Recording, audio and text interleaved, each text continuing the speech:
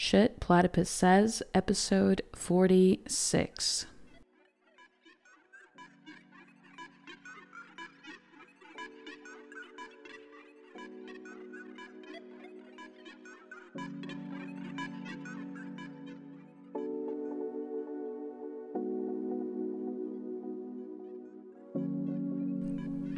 Hello and welcome to another episode of Shit Platypus Says, the commentary on the left. My name is Pamela Nogales. I am one of your hosts. This episode comes in two parts. In the first part, I sit down with member Tana Forrester to discuss the recent Supreme Court leak on the overturning of Roe v. Wade. We talk about the responses by the left, both online on the so-called left book by the Marxist humanist Mike Dola, as well as responses by the Socialist Workers' Party Oregon, their newspaper, The Militant. We talk about what it means to defend bourgeois right absent of a independent working class movement and a socialist party. Did we mention that we welcome responses to our segments? You can reach us at shitplatypussays@gmail.com, or you can write us a note on our Facebook group or on Instagram.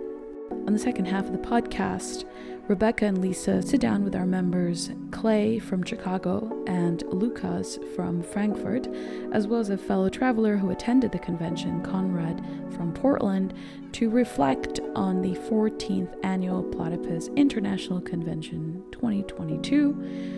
We will include the recording of all of the panels from the convention in the episode description. These include the legacy of the 1980s, Marxism and liberalism, what is leadership for the left, Biden, COVID and the left, and finally, what is Marxism for?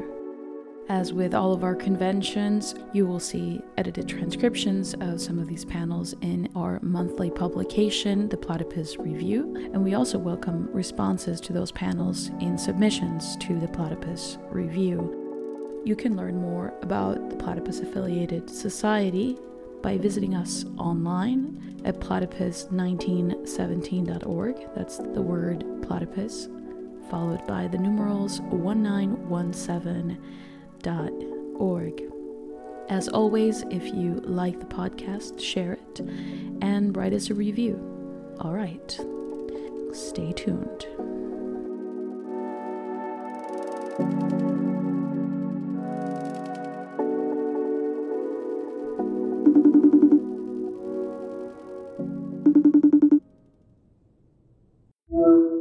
Hey, Tan. Hi, Pam. Hi. So, Dave Chappelle got attacked. Did you see that recently? I saw it, but I was like, I just started getting these headlines, and then I didn't want to click. I didn't want to You didn't want to see it, or watch it because I don't know it just looked kind of gruesome. And then I kept seeing these additional headlines that were maybe a little bit fake news that were just Busta Rhymes beat up Dave Chappelle's attacker, and then Jamie Foxx and Chris Rock showed up. Chris Rock showed up on stage.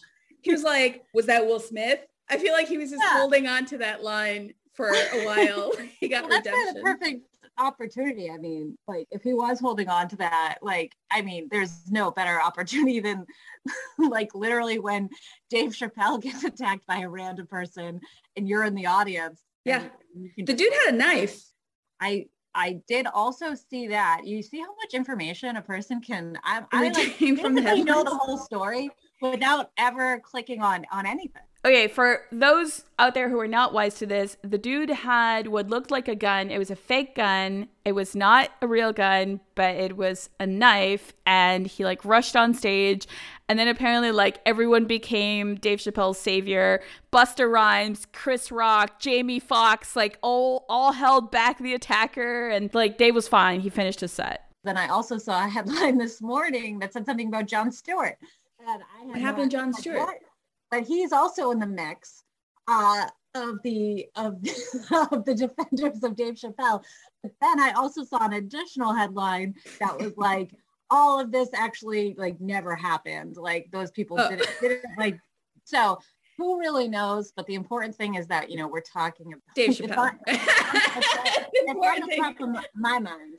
Comedians need to watch out. It's coming. Like Will Smith has just opened the floodgates. Everybody needs to watch out. Like, I don't know. It's kind of hilarious because it's like that whole like emboldening line that people used to say all the time. Like when Trump was in office, it's like, he's emboldened people.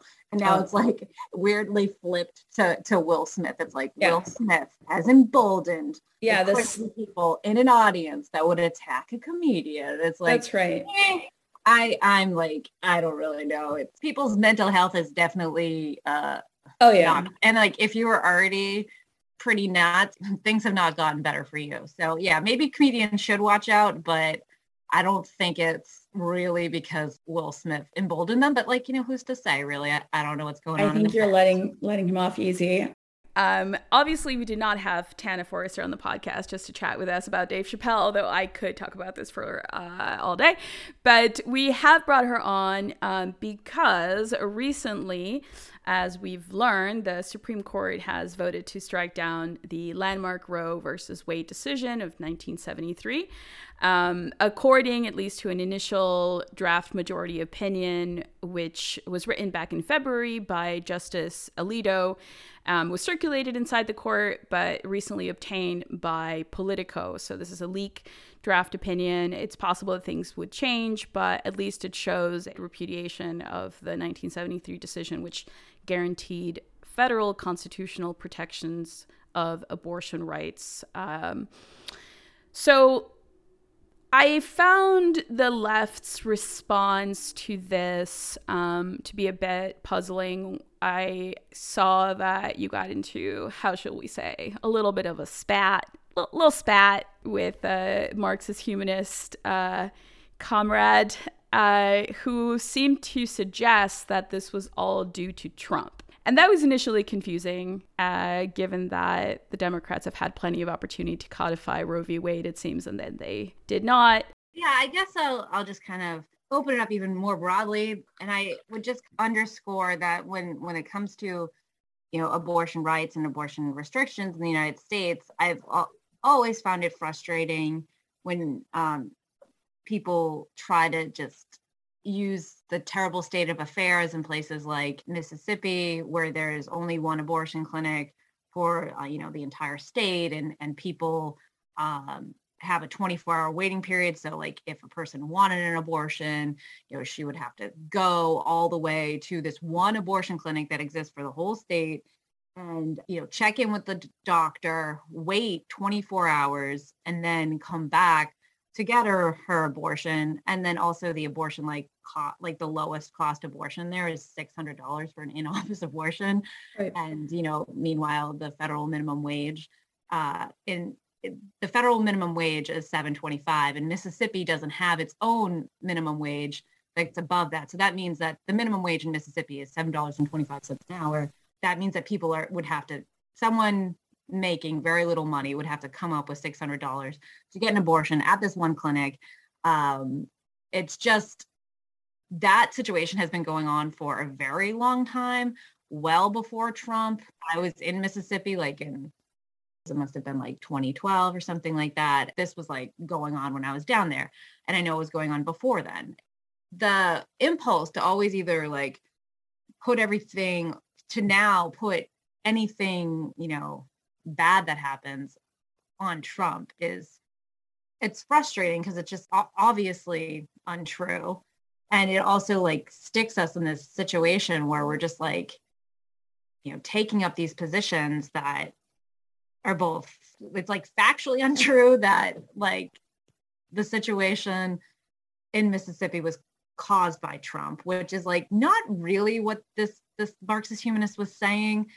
He was more saying like abortion restrictions and the striking down of Roe v. Wade is why it was like we could never support Republicans. I don't know. It was kind of like convoluted. He was talking about Dobbs versus Jackson, the 2018 case that was presented under Trump, and was pointing to the appointment of Kavanaugh to the Supreme Court and was basically saying like this problem within the Supreme Court was in part caused by the Trump administration.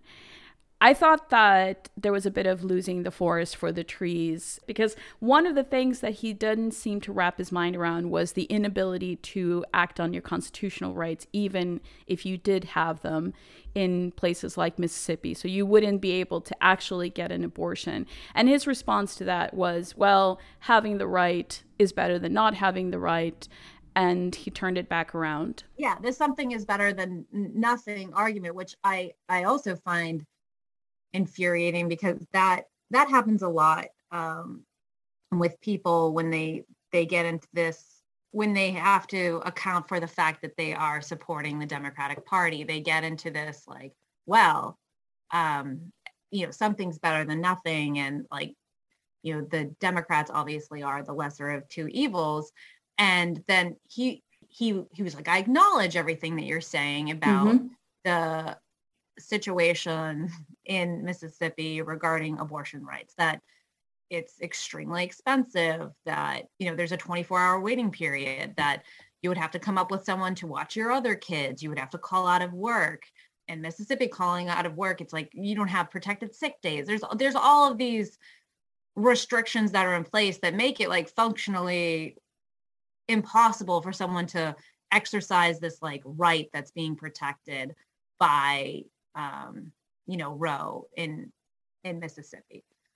So just the simple fact that, I guess you have access to abortion in Mississippi, if a person couldn't actually access it, then it isn't a right that someone has. And that's like a really simple point that everybody should agree with. Like, yeah. I can't imagine actually sitting there and thinking about it and putting yourself in the shoes of, a working class woman in one of these states where there's like one abortion clinic that's hours and hours and hours away from you, and you have to pay for an abortion. Like, I can't imagine a person not understanding that you actually do not have the right to go get that abortion. To be fair to Mike, he wrote, droning on about neoliberal technocracy being worse than the proto-fascism of those ensconcing federalist society in judgeships on every level is not helping the working class. Bourgeois democracy, he writes, is better than authoritarianism. Not sure what politics are advanced by making a hash called the complicity of all sides without distinction.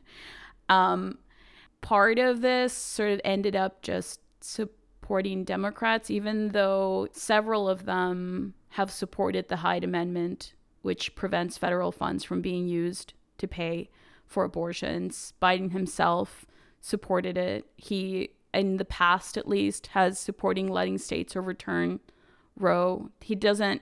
I think that there is a strange math that happens when people end up presenting the Republicans as being the ultimate obstacle to working class politics. It's all very confused. Well, I think that one of the main obstacles is that we're stuck talking and discussing, these issues in these terms. So it's like, if it just ends up being, the right to choose versus like abortion is murder, like you're never going to actually be able to talk about the politics necessary to advance the freedom to have a family, like the freedom to, have control over your time, the freedom to have bodily autonomy. Like all of that stuff is like a much broader conversation that's actually way more appealing to people.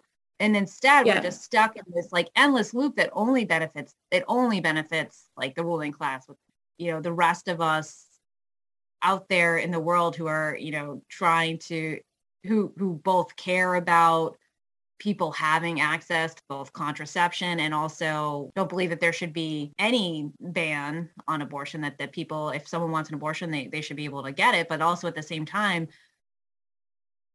in that same realm, we also believe that people also should have the right to have a family and to, have control over their time, have control over their healthcare, not be completely shackled by fear when it comes to the idea of creating a family, having children, and raising them.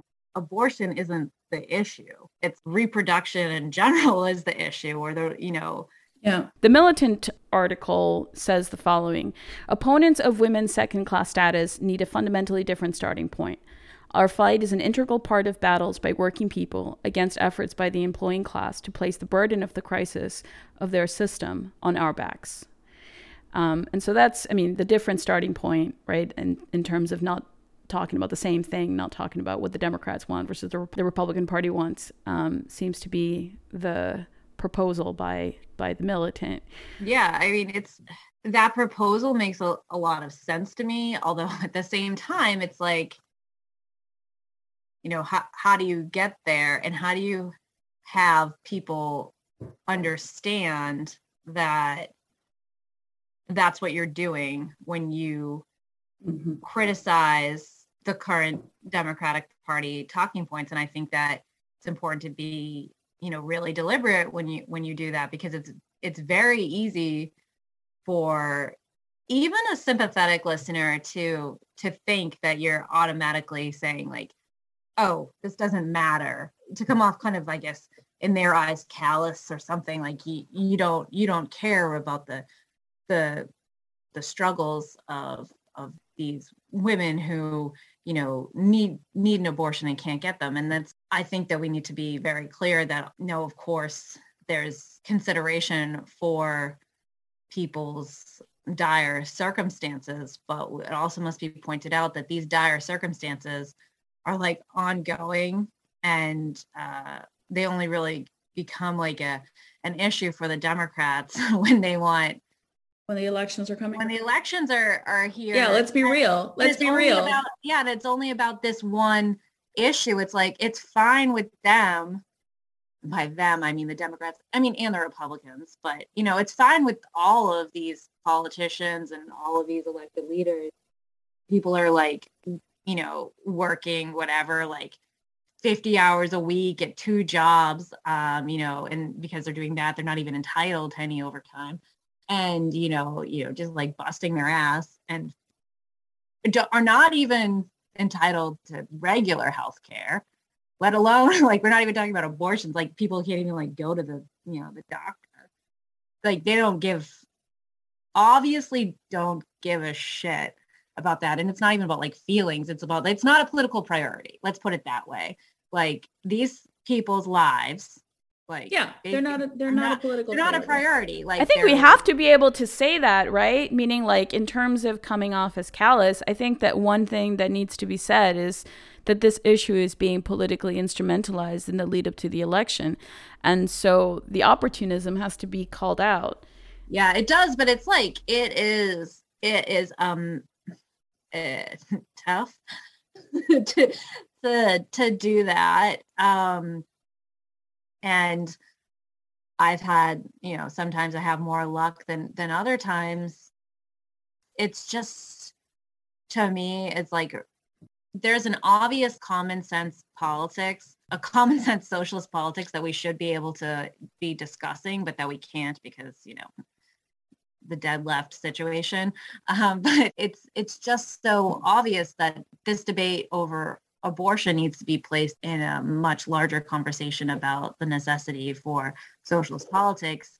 And anytime you attempt to even inject that into a conversation, a lot of times you'll receive a lot of pushback about how, like, you have these like lofty ideas and we need to, there's an emergency, and like, you're sitting here talking about healthcare, and we're talking about like, women dying in the alley or something like that. And like, people but that is the perverse opportunism, isn't it? No, meaning it is, but it's like people are dying, Mary.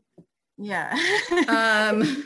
Yeah, people are dying. How do you, I guess what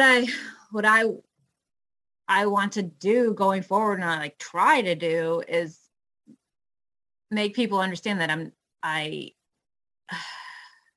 it's like, I understand what they are saying and that they are concerned about this circumstance. There's been so many articles recently in the New York Times or like on NPR or whatever about how doctors now in Texas are feeling like they cannot recommend an abortion that's needed to save the life of the mother. For example, there was a story, I think it was in the New York Times, and it was about this woman who something happened with her pregnancy and she was like very far along in it, and it like hit like all these like really just like sad notes where it's like she's getting ready to get married, then she realizes that she's going into labor like extremely early, and then she has to go to the hospital, and at the hospital they realize that the baby there's something wrong, and like typically what they would advise is that she get an abortion immediately and terminate the pregnancy. But because of the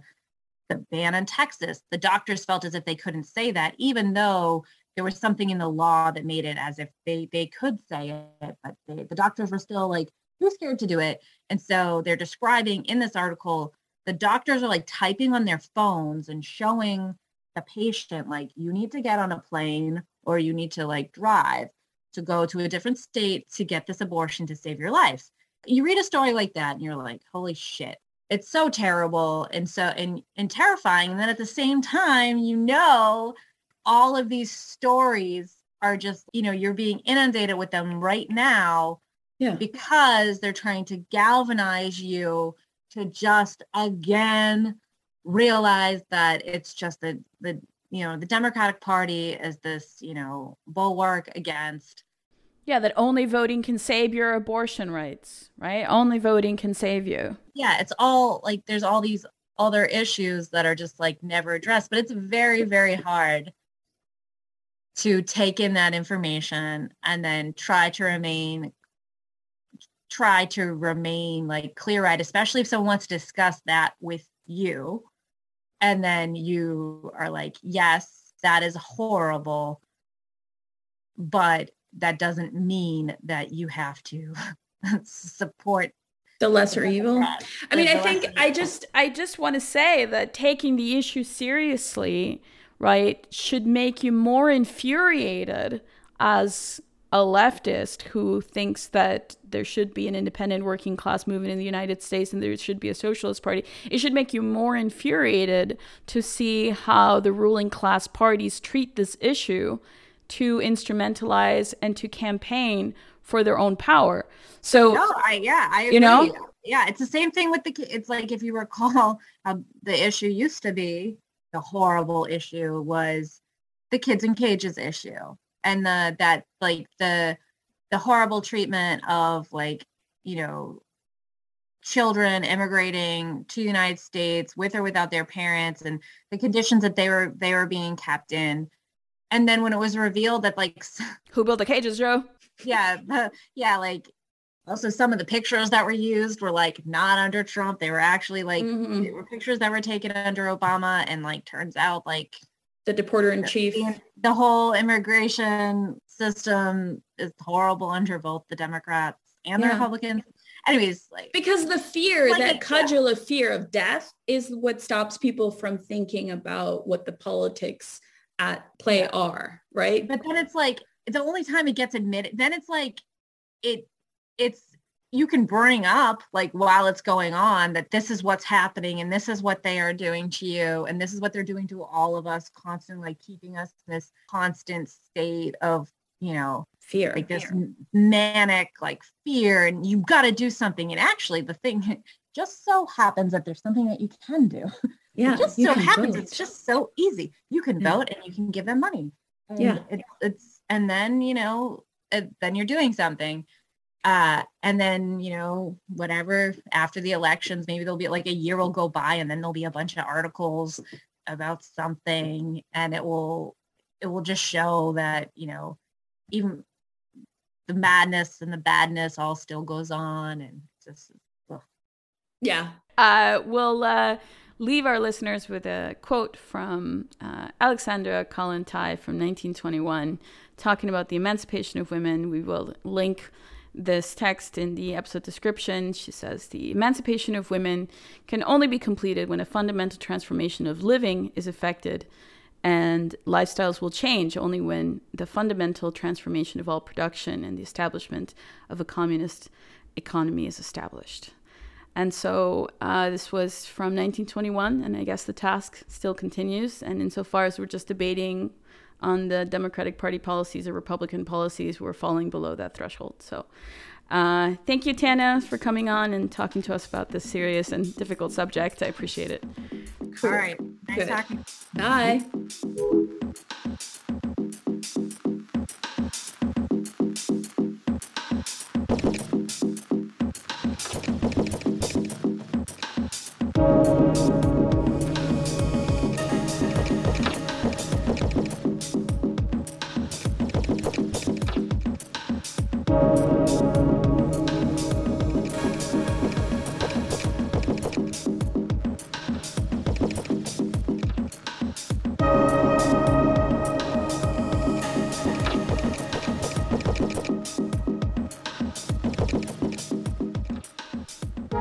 Forget to follow Shit Platypus Says on Instagram at Shit Platypus Says and on Twitter at Platypus Says. You can hear the podcast on SoundCloud as well as on Apple Podcasts, where you can leave a review. But we are also on Spotify. We will link all three in the episode description. If you're in the Chicago area this Thursday, May 19th, Platypus is hosting a public discussion on the anti-war movement, past and present. The panel will take place at the University of Chicago in Hyde Park in Kent, room 120. We will link the Facebook invite in the episode description. We ask, how has the left organized opposition to war historically? How is this distinguished from conservative or right-wing opposition to the war? And what was the significance of the new left Vietnam anti-war movement for millennials? And what is its significance today? The panel features Andy Thayer, who's a co-founder of the Chicago Coalition Against War and Racism and the Gay Liberation Network, Josh, an activist and ex-member of Tribune of the People, a Marxist-Leninist Maoist revolutionary news service, as well as our own Gabe Gaster, who was an activist during the Iraq anti-war movement. Okay, enjoy the second part of the podcast.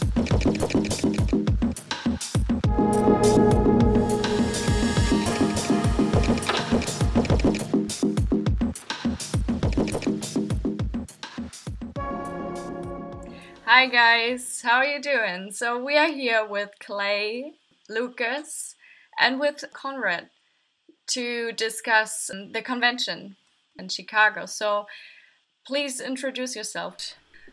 I'm Clay. I'm a member of the Chicago Platypus. I'm the pedagogue at SAIC, and I filmed the convention. I'm Conrad. I'm not a member of Platypus. I'm a former member of DSA and a former member of Class Unity.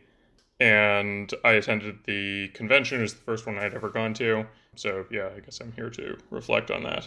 I'm Lucas. I'm a member of Platypus in Frankfurt in Germany. And I attended also the convention. It was not just my first convention, it was also my first time in the United States. So I guess that was also an experience. The convention theme for this year was the ends of liberalism and Marxism. For most of us, it was like our first in-person convention. What was it like being with like platypus people from all over the world in Chicago for our first kind of in-life convention since the pandemic? People are shorter than I imagine them when I see them on Zoom. In my mind, basically everyone is 6'3". And it turns out that people in real life are not that height. We're not going to name names. Clay, what was the vibe like? I think as the videographer for the weekend, overall vibe? I had like a really positive experience in like the convention in person. I mean, it made it feel, I said this and a lot of other people I was talking to said this, it made Platypus as a project feel a lot more like tangible and real. Compared to over Zoom, where it's just like I'm talking to a bunch of fake people and it doesn't matter. Actually doing it in person, it actually gave a lot more presence, I guess, to the project. But also I think that also had to do with this particular convention as well, the actual moment that we're in and how people are relating to Platypus as a project that we invite onto panels, because there's this level of like admitting it's like, okay, I'll buy The Millennial Left is Dead. And we'll talk about that sort of on like your panels. Yeah, I have something, even though it's just not very serious thing, rather, an absurdity at this convention was, of course, and I think Lisa had a similar experience, that because the German membership has grown so much in the last 2 years, you could you walk out of a panel, and outside already there's a bunch of Germans smoking, so that was part of the experience, in the sense that it is a platypus convention, platypus members are there, and in the last 2-3 years a lot of new members are from Germany, and this very concretely reflected itself in my convention experience. I totally agree with you, Lucas. It was so many Germans there, right? What was the panel that left the biggest impression on you? Maybe not a panel, maybe just a situation. I was really surprised by the Biden COVID and the left panel, which I thought would be the most like innocuous and nothing of like every event that we had the entire weekend. But it ended up being kind of like the most like chaotic and like seemed like the most like present of like people's engagement with like the panelists and how the panelists were engaging with each other. And ironically, that kind of came about through them not talking about the subject matter they were asked to talk about at all, which led a lot of the Q&A questions to be like, okay, why are you on this panel in the first place? The fact that there was like this huge avoidance at actually talking about Biden, or and even more so COVID as like a phenomenon, really speaks to how like the left is like the past few years has been completely avoiding talking about it, or just built it up as a new taboo, or left it to like the realm of like the right. To go back to something Clay said about people being willing to engage with the idea that the millennial left, or the left in general, is dead, one thing that was not really answered, or people answered only unintentionally, was maybe what they mean when they say that. Because, one gets the feeling that platypus members probably do not mean the same thing as someone, maybe like Balthazar on the panel on the last day, talking about kind of the decline of going to DSA meetings, for example. The death of the millennial left probably means something a little bit different for both parties. And I think kind of a failure to think about that was notable for me. Last night, me and some other people in Platypus went to an SWP meeting in Chicago and like Pilsen, and they were talking about the Roe v. Wade thing getting like knocked down, and they were like giving their points. So I was like speaking to one of like they're all like pretty older people, and I was like talking to one of them after, and he said to me, it's like, like we're not the left, we're embedded in the working class. And I was like, that's such a strange thing to say. The SWP would never have said that like just like 5-10 years ago, I think. And it's like, what do you mean saying that? We're like surrounded by all these like Lenin books. And I think it's something that you're seeing in like a lot of the left. There's been a lot of talk about like the Benedict Cryptofasc thing lately. And then there's like this general acceptance, as we saw at the convention, of people to say like, yeah, the millennial left is dead, the left is dead. There's something in the air right now that's like very interesting. Lucas, did you want to come in on this? I think maybe you already know, but that was, of course, the first line of criticism that back in the day, 15 years ago or so, when Platypus was founded, the Spartakist League, in their masterpiece on Platypus, an academic pro-imperialist talk shop, also said, what is this talk about left and right when it is about the bourgeoisie versus the proletariat? And of course, we as the Spartakist League position ourselves there. So that is nothing new, so to speak. But actually, I think this is a really nice segue into the broader theme of the convention, which was Marxism and the ends of liberalism. I think just in terms of the concept of the left might push somebody to actually really consider that relationship. So take somebody like Benjamin Studebaker and Nancy Montero, who were both on the liberalism and Marxism panel. And I think both of them have this kind of like anti-wokeness in their politics, both of which they attribute to too much liberalism, whether that be kind of like a radical liberalism or a neoliberalism. Studebaker is emphasizing woke politics comes from having to capture certain like racialized groups or individuals. Montero is more emphasizing the kind of like imperialism, right? So he's kind of like equating liberalism with imperialism or colonialism. It's liberalism that connects kind of the American expansionist or imperialist project to something like the 1619 project. What both of this brings up is actually what is the difference between kind of like a liberal and a leftist and then a Marxist. Or what was revealed to you about our panelists' understanding between liberalism and Marxism? Like, what's the relationship and how were they trying to work through those prompts? You've got someone like Studebaker, who for liberalism is basically like epistemological individualism, belief in like individuals in society being kind of monadic units that are agglomerated together through some sort of political process, versus Marxism, which for him is one among many ways of asserting kind of like the primacy of the collective, or maybe the primacy of the agglomeration that the political process in liberalism produces.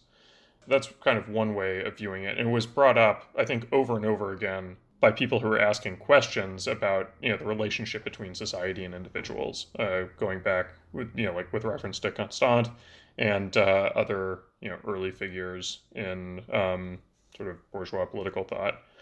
And the other characters, I mean, I'm thinking like of Hartfield, for example. For him, liberalism is essentially what's left after Marxism has completely failed. After the convention, we read a little bit of his work that has been published in the Platypus Review. And, I didn't realize it quite as much at the time of the convention, but afterward, a little bit more so. The degree to which Spiked, the former RCP people, have kind of declared defeat for Marxism in the present. I guess they don't foreclose on the possibility that it couldn't be important in the future, but it really is about kind of asserting some sort of liberal bourgeois right, or like civil liberties, I guess, in present society, which I guess they would contrast that with maybe what they see as conservative impulses that are expressed in a Marxist way.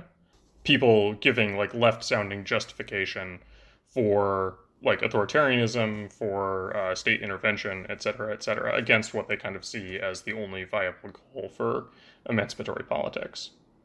I have been banging my head against the wall for the last week or so after re-listening to the Marxism and liberalism panel, because I really had to find out where does Benjamin Studebaker come out in the sense of where does he get it and think that it's Marxist, because I, of course, as a good, smartest, elitist Platypus member, I had 10,000 bullet points on how Benjamin Studebaker is wrong and not a Marxist.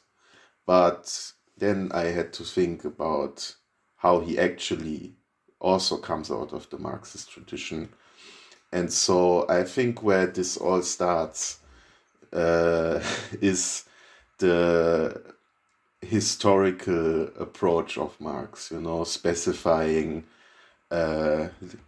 it's clear in Marx's works already in his 1843 articles and also later historicizing, specifying the notion of the individual and its rights and so on and so forth as historically specific. And that is where he takes this up and drives it in a peculiar direction, After this panel, I walked, to the next panel and so on. And when I was talking to other people, I was all the time like, all nice and fine what this Benjamin Studebaker has just said, but where does Marxism even come in? I don't know, I'm just sharing my great discovery that I've made over the last week after re-listening and really being like, damn, what has this to do with Marxism? And it has something to do with Marxism. That's the important thing. Yeah, no, exactly. Yeah, you do listen to Benjamin Studebaker and you're like, what does this have to do with Marxism? But he really is like this kind of like symptom of like the failure, both of like the application of Marxism and like the millennial left and the millennial left in general. The thing is like rejection of liberalism and like doing like a very advanced argument for like upholding one end of the antinomy between like individualism and collectivism kind of comes out in like an interesting way that we saw with like a bunch of different panelists of like people talking about small r republicanism in contrast to like liberalism. Like Studebaker's like assertion of like, we're not talking about upholding individuals, we're talking about upholding citizens. And you're like, well, isn't that liberalism? Maybe something that came up often during the panels, something on the death of the millennial left and when it started. A lot of panelists seem to be clear that the millennial left started in 2015. What do you think where this is coming from? That argument that the millennial left begins in 2015 is like very new, at least as far as I know, from like the last couple of years. And it's kind of interesting that it comes about now and people are willing to accept either like the left is dead in quotation marks, scare quotes, or that, well, there was this failure, but now we have to learn from it because we're actually in this very potent revolutionary situation, a la like Anthony Monteiro or maybe even like Parker McQueenie on like the leadership in the left panel. But it's interesting because what that argument does in effect is place all the agency for the creation of the millennial left in the hands of the Democratic Party, with like the millennial left began in 2015 because that's when like Bernie starts running as a Democrat, rather than saying the millennial left began with the like combined coalition efforts of the left and the anti-war movement, or even if like Occupy when it still isn't completely co-opted by the Democratic Party yet. So it's kind of interesting because it sort of, that argument takes the actual responsibility of failure out of the hands of the left themselves and places it into the Democratic Party while also subordinating themselves to it. Yeah, and speaking of failure, I think Danny made a very good point in posing a question to the panelists and saying that there is a different notion of failure on stake here. So failure doesn't mean just making a little mistake, but failure when the Marxism of Luxemburg or Lenin talk about failure, it's about a missed opportunity or missed potential. So what I found interesting during the Biden and the left panel, Rebecca, you asked the panelists why they supported Bernie the loser twice. And it was like, oh, did we? Or I don't know why. So they tried to pass this question on the support of Bernie in 2020. And it seems like they all wanted to tell us that they learned a lot. So what we do is learning by failure and learning by defeat.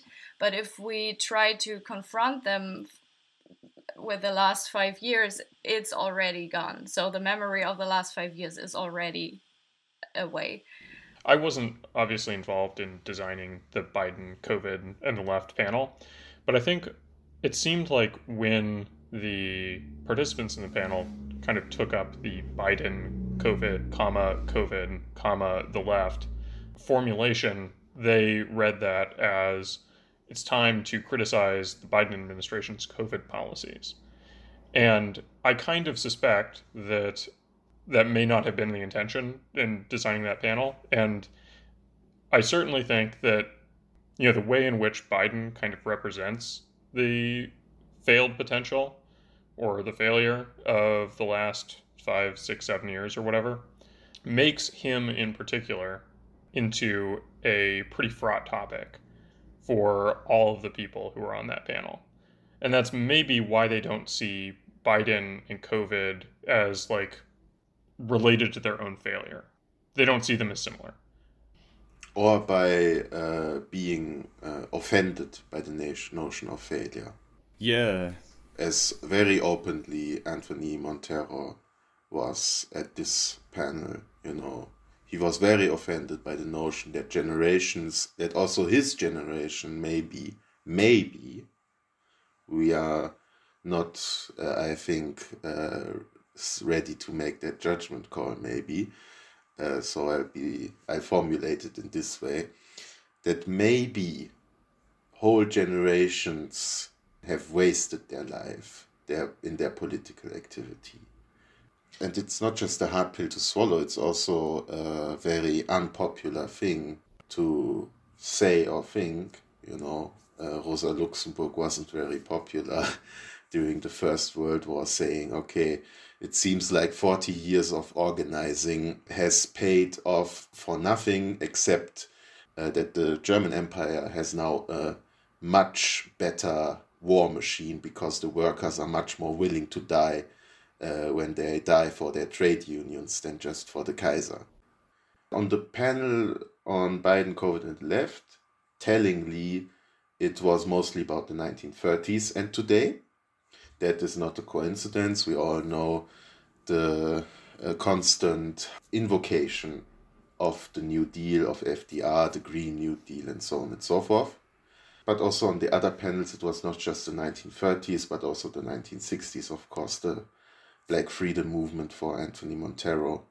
30s and 60s as failures, maybe, On the bit of allergy to failure, there's even that line from Benjamin Balthazar where he's like, well, I don't like the word failure or whatever. The interesting thing with Benjamin Balthazar's contributions on that panel was that he offered some soft criticism in his opening remarks about the CPUSA and so forth.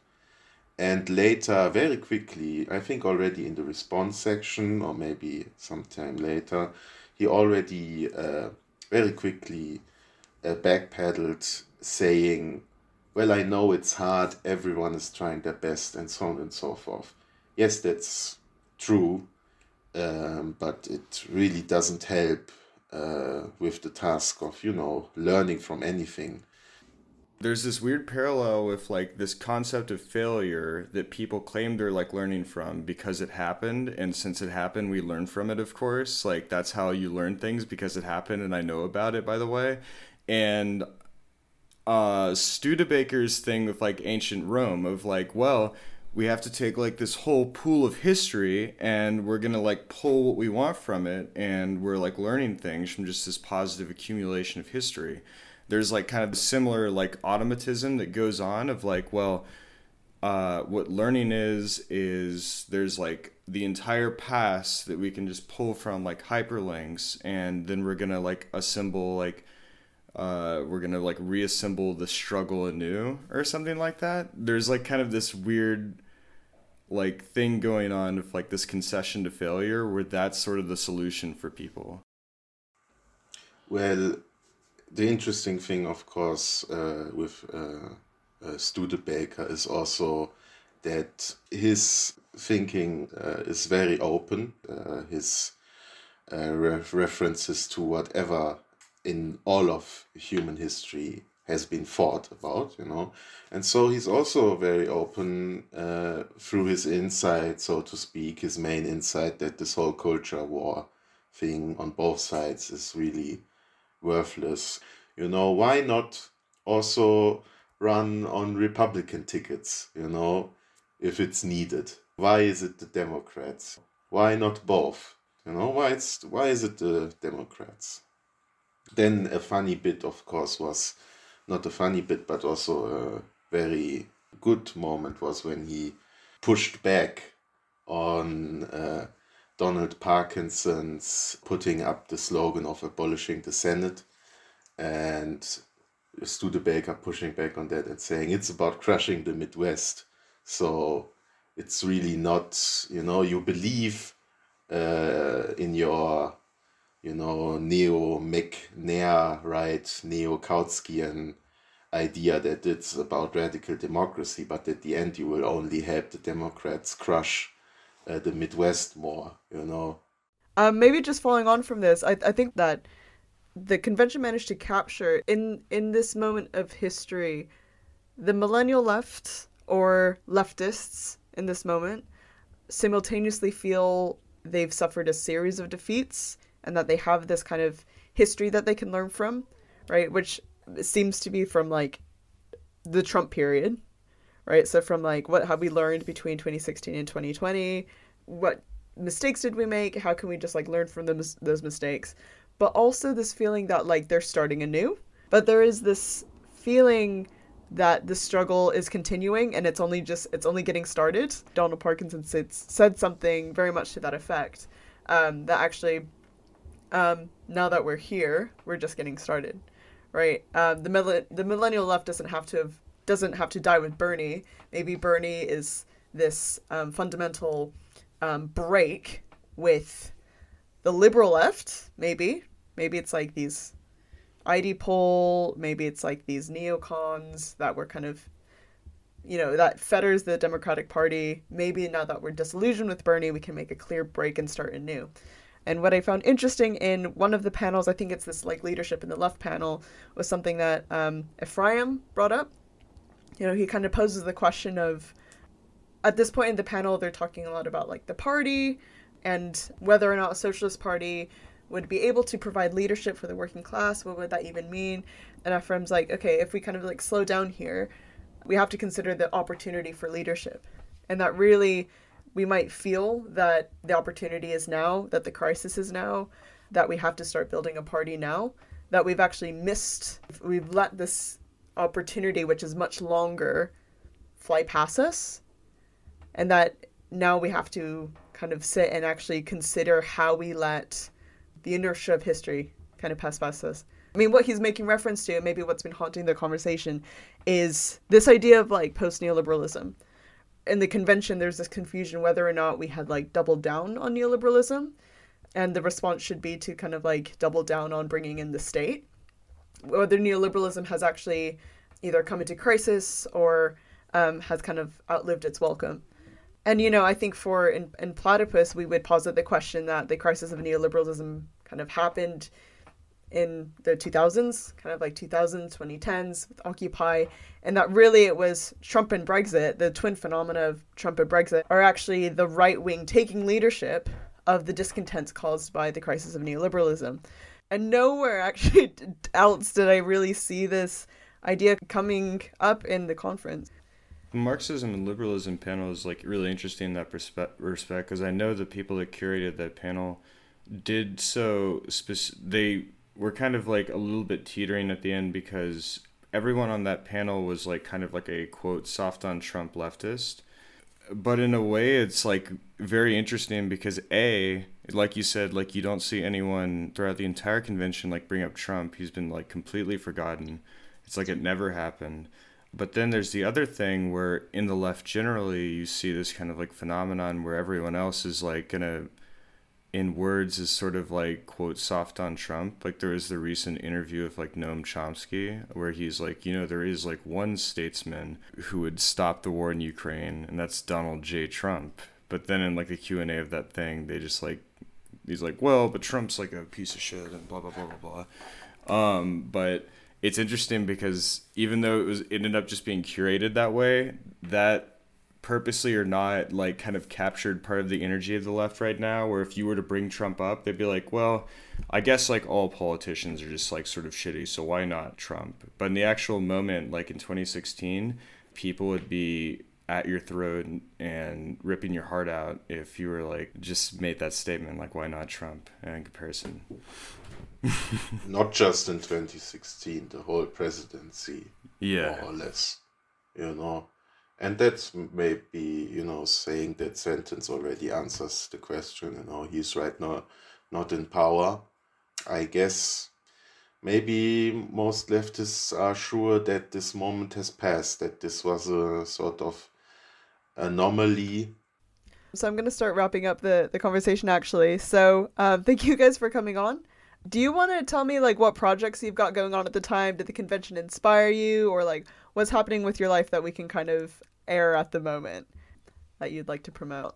We are planning 2 teach-ins under the title The Russian Revolution and Its Effects, its immediate effects. It's basically 2 teach-ins, one on the Russian Revolution, February and October, and 1905, of course, and one on the November Revolution in Germany, which I will be doing. How about you, Clay? Any sign-offs? Sure, yeah, we're doing a few things in Chicago. Next week, we're trying to have, what was the anti-war movement panel? I think that's what we're calling it right now, to try to kind of register the Iraq war anti-war movement history with these new calls for, we need a new anti-war movement with Ukraine. And I think he's going to put on 1 or 2 Eugene Debs and maybe CP USA teach-ins at Northwestern. And how about you, Conrad? What's happening with you? Anything you want to plug? Platypus Portland is an extremely small venture, but we do have a reading group that some people go to, and we do a coffee break every week that I attend. And if you just happen to be in the Portland area and want to get in touch with us, our email address is platypuspdx1917@gmail.com.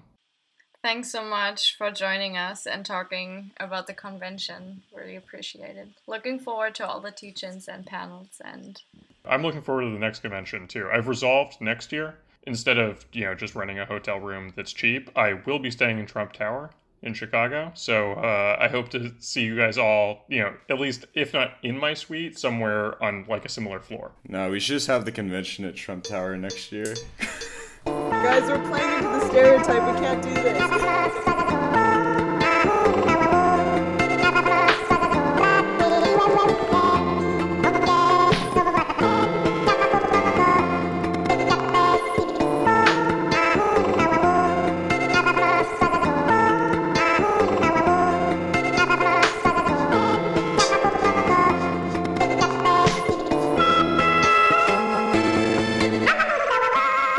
This has been a production of the Platypus Affiliated Society, featuring original tracks by Thomas Delagi. Platypus is an international membership-based organization that hosts reading groups, public fora, research, and journalism focused on problems and tasks inherited from the old, new, and post-political left for the possibilities of emancipatory politics today.